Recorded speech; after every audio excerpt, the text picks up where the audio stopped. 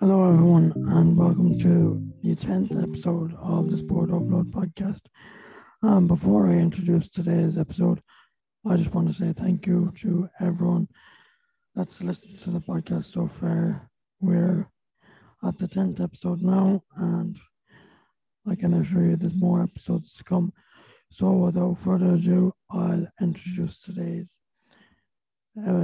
guest, and today's guest is Paralympic cyclist Rachel Timothy. Welcome on, Rachel. Thanks a million for having me. No problem. So we'll start off at the very start. Where was sport like a big thing in your house growing up? Yeah, I suppose I was always really into sports. Like I played Gaelic football, soccer, everything I could really play. Like I suppose I was a pure tomboy. My brothers obviously played sport, so then I just kind of followed along with them. I was playing with the lads teams, and then obviously as I got older, started playing with the girls team. So yeah, sport was definitely a big thing when I was younger. But obviously it wasn't the sport I'm doing now at the minute. But I'm sure we'll get to that in a while. But yeah, definitely really sporty family. My parents were sporty. So sport was always something I was going to do, I suppose. And am I right in saying you played for Roscommon in underage? Yeah, I did. Yeah, I played with Roscommon the whole way up underage, and I played with their senior team as well until I got the brain injury. So I think I played 3 years with the senior team as well. So yeah, I suppose Gaelic was the main thing. I was playing with my club, St. Crohn's, and then obviously got on the Roscommon County team, and then I played it in college as well in Athlone IT. And then I had soccer as well on the side. So I was playing soccer. I played with Casper Celtic for a while. I played underage with Ireland as well in the soccer. So yeah, I suppose everything revolved around sport. You were obviously very talented, so if you played for Ireland and Roscommon. Well, I was a goalkeeper, so I suppose I kind of got thrown in by accident. I was injured and went in goal, and then I kind of got stuck there. So Well, yeah, you had to be good enough to play for Roscommon and Ireland. So, yeah, yeah. um, so then obviously you had the injury and you found cycling. And obviously, like the injury had a big effect on you. Um, and how did you actually find cycling? Yeah, I suppose so. With the brain injury, it's an acquired brain injury, so it was something that kind of came about over time, and then eventually I just kind of lost the power on my right side. So that happened in 2016, and then I suppose I kind of thought it was something that would right itself. With the brain injury and brain damage, like the brain cells don't actually regenerate themselves. So I was a bit naive at the time. I thought, oh, once the swelling, basically what it was swelling in my brain. I was thinking once the swelling goes back, I'll be back to normal. But unfortunately, it was a lot longer than that, and the swelling did go away, but the brain cells behind where the swelling was, will say, were damaged forever, whatever come, it was permanent. So then I'd say about a year after that, I kind of wanted to get back into sport. I couldn't run, I couldn't walk, but wouldn't be able to walk for a long period of time or that. Definitely not able to run. So I kind of started trying to find sport or something, even something to do, something to get me out of the house, that sort of thing.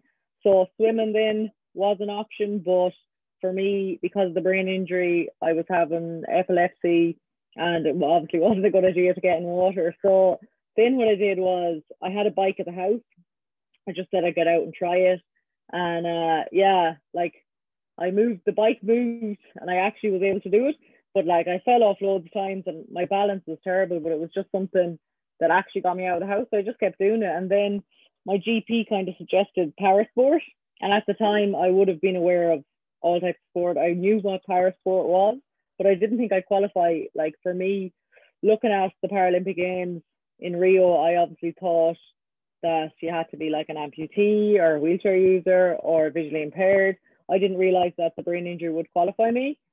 So when I found out it would, my GP just told me to get in contact with Para Sports Ireland, was that. So I went and looked it up, and then I actually got in touch with cycling in Ireland because cycling was what I wanted to do. So I got in touch with the paracycling coach there, and he just said, listen, they do these time trials every month if you want to come and show your face. So I did, and that was 2018. I just went to one of them in 2018. And from there, I just kept going back, and within a few months I got myself a coach, and it was just something I was able to do. So yeah, it all fairly escalated quickly, but no, it was really good. Like, it was just a case of me getting back outside, getting back doing sport, and actually being able to do something. So Yeah, and I don't really know much about paracycling now. I'll tell you this straight up. Just is there like different categories and stuff like that? And if yeah, so yeah, there's loads of different categories. So for the paracycling, there are four main categories. There are hand bikes, solo bikes, tandems, and tricycles. So I'm in the solo bike category, which basically means you're on a normal bike with two wheels, but like it may be adapted for different reasons. So for me, I have all the gears and the brakes and everything on my left hand side, and other people would have it other ways depending on their disability. And then the hand bikes is obviously for people who are, you know, using wheelchairs, and they're either lying down flat, or there's kneelers as well. Some amputees use a kneeler where they're upright but they're still in a hand bike. And then the tricycles are for people who have really low balance or coordination issues. And then the tandems are the visually impaired. So you'd have a pilot on the front, a sighted pilot, an able-bodied athlete, and then you'd have the visually impaired person will be on the back then. And what would be your like main goals for the next couple of years? Yeah, I suppose when I got into the sport, like, I didn't think I would go as far as fast, I suppose. For me now, the next main goal is we have World Championships at the start of June. So I'm hoping just to go there and I suppose prove myself from the last 2 years. We obviously haven't had much competition, so it'll be interesting to see where I am. A top 5 is definitely a goal for me, but the main thing is to get some racing in before the Paralympics. So the Paralympics will take place in August, and there I will compete both on the track and on the road. So there's track cycling, road cycling. So the track is an indoor velodrome, and on that I do a short 500-meter sprint, and then I do the 3K pursuit as well. So that takes place first, and then you have a road race and a time trial. So for me, really looking ahead in that, Tokyo is all about the experience, and obviously I'm going in there and going to try to be in the best shape I can be.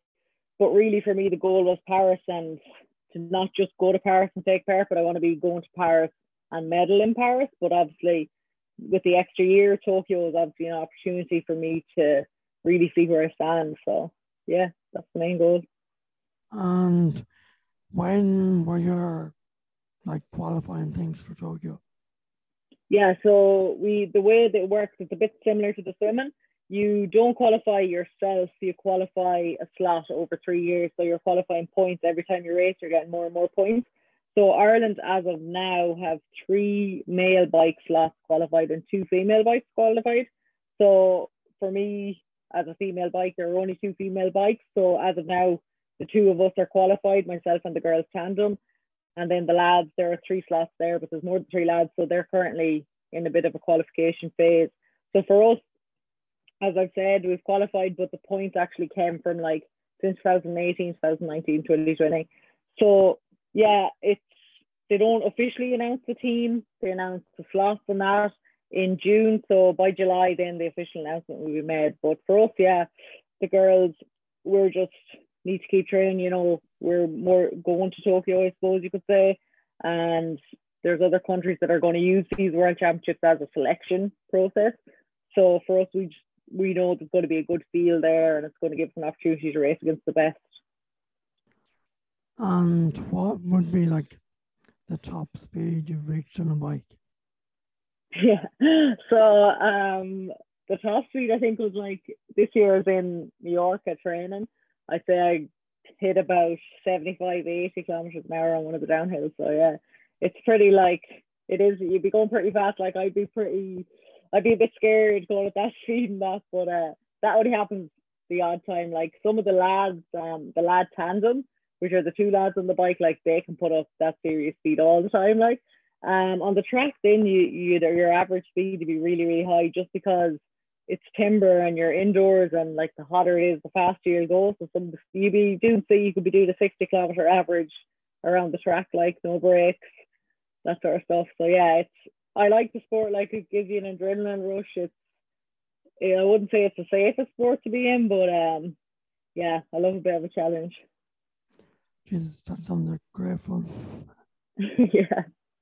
I'm a bit like yourself. I like the old adrenaline rush. Yeah, it is. Like, I suppose when I got into sport, even from a young age, I was really competitive, and I didn't just want to take part, I kind of always want to win. I want to be better, that sort of thing. So the cycling, you know if you're getting better because you're getting faster. So yeah, I really like that sort of thing, like pushing yourself to go faster every time. And obviously, like, it's kind of hard to train as a cyclist in Ireland. Obviously, first of all, there's no velodrome in Ireland. And second of all, for outdoor, the weather is pretty bad. So, like, would you even try to train in Ireland, or do you always go abroad? Yeah, so we would go abroad on training camps. Cycling Ireland have a base in Mallorca in Spain, and they're worked in with Spain in that we're allowed to use the velodrome, that sort of stuff. So we would do a good bit of our training out there, like that would be where we would base ourselves. But obviously with COVID and that, we kind of had to stay at home. And yeah, like, if Ireland was sunny, it'd be the best place to train, But it's just, yeah, it's miserable. Like, it's when it's wet, it's cold, windy is the worst for a cyclist. So I think, yeah, obviously we have to go abroad for the velodrome, but like, you can train on the roads here, and I would. But we also have really good indoor setup. So it's a turbo trainer, is what it's called. You basically put the bike on it, and you can train indoors. It makes your bike a stationary bike. And there's loads of new platforms, like these things called Swift, where it's like a computer game, but it's connected up to your bike. So like, you can be chasing people on the screen in front of you, that sort of thing. So I suppose that all came in with COVID, and there was a massive uptake in people doing that, cycling at home on turbo trainers. So like, there'd be midweek races, you could race people online, that sort of stuff. So it's good, it's doable, but I'd always love getting outside more. Like, if you're abroad, you can get up at early in the morning, you could be out on your bike at 8 o'clock in the morning and to be warm. In here, if you went out at 8 o'clock, by 9 o'clock your hands would be so cold, like, you'd nearly have to come home, change, and go again. Like, so yeah, I don't mind the rain, I don't mind the like cold, but I absolutely hate the wind. Like, if I look out and some of the trees are blowing, I'm just like, yeah, not today, I'll do it inside. So yeah. And obviously, the current circumstances have affected your training. I don't really like to talk about the current circumstances on the podcast, but obviously we kind of do have to touch on it. So, like, how has it, like, obviously you can't go abroad, but is that the only way, or has it affected your training in other ways as well? Yeah, so I suppose it has at the start, because obviously the gyms were closed, and for us as para athletes, it's a lot about doing a bit of strength and condition. Like, it might necessarily be lifting heavy weights or anything, but working on your coordination, all that sort of stuff, with someone there looking at you, showing you what to do. So obviously you couldn't do that. There was no gyms. You were kind of training on your own a lot. The other thing that I would say that affected me was that I was on my own a lot more than I would have been. So we would have like, cycling it's a solo sport, but you train nearly as a team. So I'd be meeting up with the guys a lot, even my local cycling club, and you couldn't do that with COVID. So it was just all on your own. Like, and I suppose I found the days a lot longer than they would have been if we were abroad. If we were training, you could go out for 4 or 5 hours spin, and then you'd have lunch in between or something. Whereas when you're stuck at home, the most you could do indoors is probably 3.5 hours without having to stop and move around, like, because it's just not the same. So yeah, that was probably the hardest thing. I think at the start of the whole COVID thing, you were really motivated to keep going training inside. But as it went on, and we knew we wouldn't be traveling and all that sort of stuff, it got a little bit harder. But yeah, it was definitely for me the not meeting other people, not being able to get out on them long spins with a group of people. So thankfully that's back now. We can go in pods of 15 with the club and that. So yeah, hopefully it'll stay like this now. We won't be back to training on our own. Yeah, I think everyone's hoping that. I surely am myself. I'm trying my best to train, but as you Yeah, said, when you're on your own, it's very, very, very hard. it is. Yeah, it's just the time is just so much longer. And for me as well, coming from a team sport background, I just like that other people that I think as well, having other people there kind of pushes you on that a little bit more as well. Yeah. So yeah, hopefully we'll be able to continue with the training in the group. It'll be good. And like, how many like days a week would you train? Yeah, so I'll just give you like an outline of, I suppose, a basic week. I would train about 20 hours a week between gym and on the bike. So normally on the weekends you'd have long spins, like so long spin with the club, a long spin on your own, maybe 4 or 5 hours, but you'd just be going kind of easy like. And then on a Monday I'd have a short spin, and then I do gym. So I do gym Monday, Wednesday, Friday, and then on the Tuesday and Thursday I'd have like an interval session. So that could be like a few hill repeats or like some sprinting, that sort of stuff. And then on the Wednesday as well, because of Tokyo, we're doing these heat adaptation sessions. So trying to get us used to the heat and humidity that will be in Tokyo.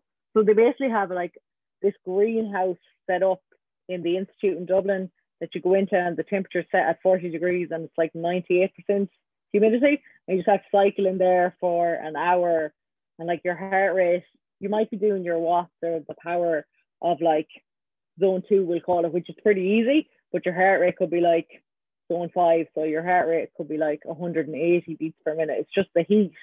So yeah, they're trying to get us used to that. It is something we're obviously going to have to get used to because Tokyo is going to be like that.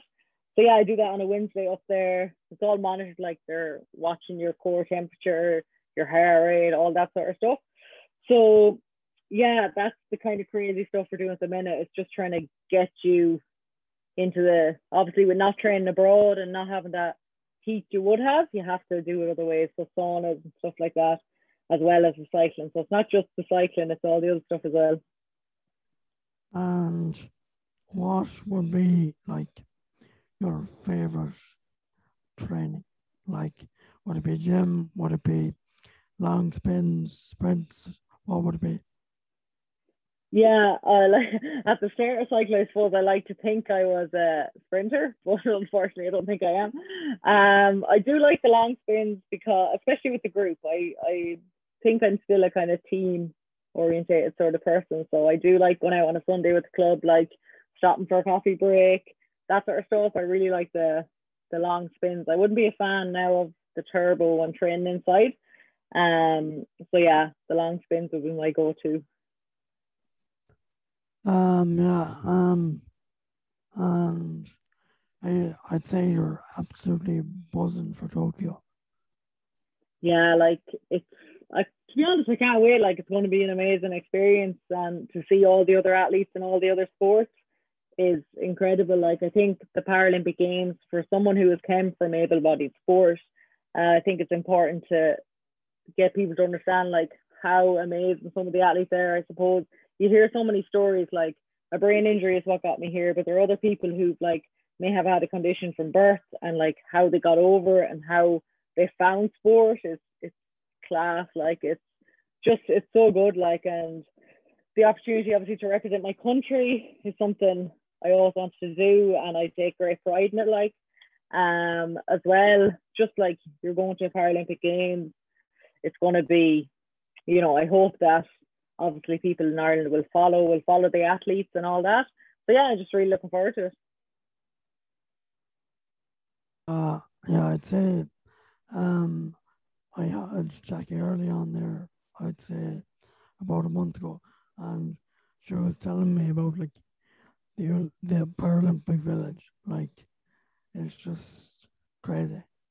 Yeah, it's supposed to be unbelievable. Like, but this year, unfortunately, with COVID, the cyclists, we're actually cycling outside Tokyo. So we're actually not going to be in the village at all, which is a bit disappointing, but I'm like, I'll be there for Paris. But with COVID, they're putting us kind of in, we'll say, bubbles. So the cyclists are all staying out instead of mixing in the village. So what would normally happen is you do your cycling event out on the roads, and then you would stay in the village for the closing ceremony and all that. But this year now, due to regulations, we all have to fly home within 48 hours of our event. So we're not really going to have that whole, afters of the games sort of a thing. But I suppose, listen, it's the way it needs to be in order for it to go ahead for this year. I think for a lot of athletes, that's all right, because just the fact that it's going to happen and that it's not going to get cancelled is the main thing. Yeah, I'd say, like, I didn't know you had to fly home 48 hours after your event. Like, yeah, that's just going to make it a whole lot weirder. But yeah, as you said, if it goes ahead, that's the main thing, really. Exactly. Yeah. Yeah. Hopefully I'll be there in a couple of years as well. Yeah. What sport is your sport as of now? I'm a rower as of now.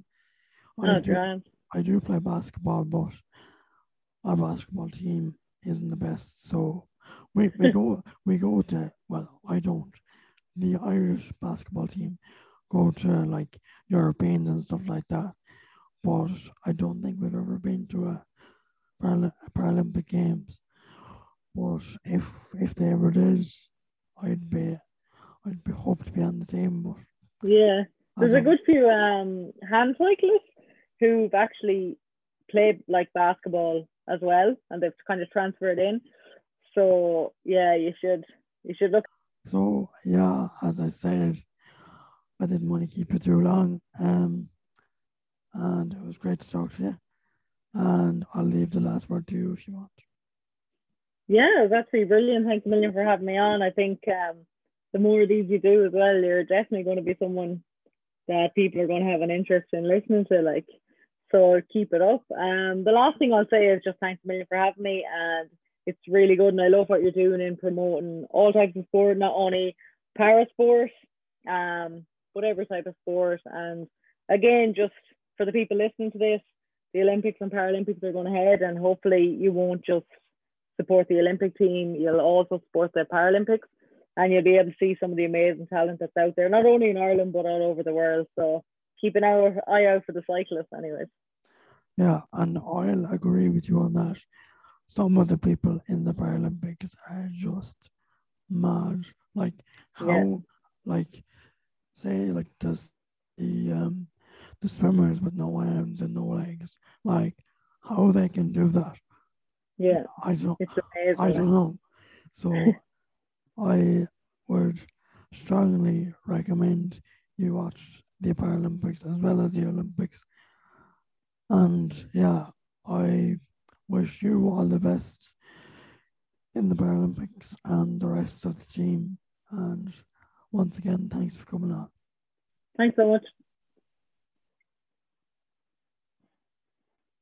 Once again, I'd just like to say a big thank you to Rachel for coming on and talking to me.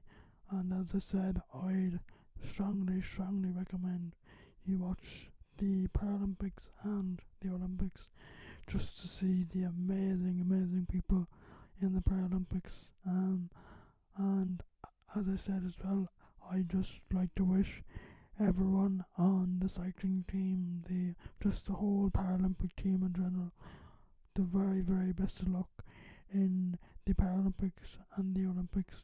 And it's just great that it's going ahead.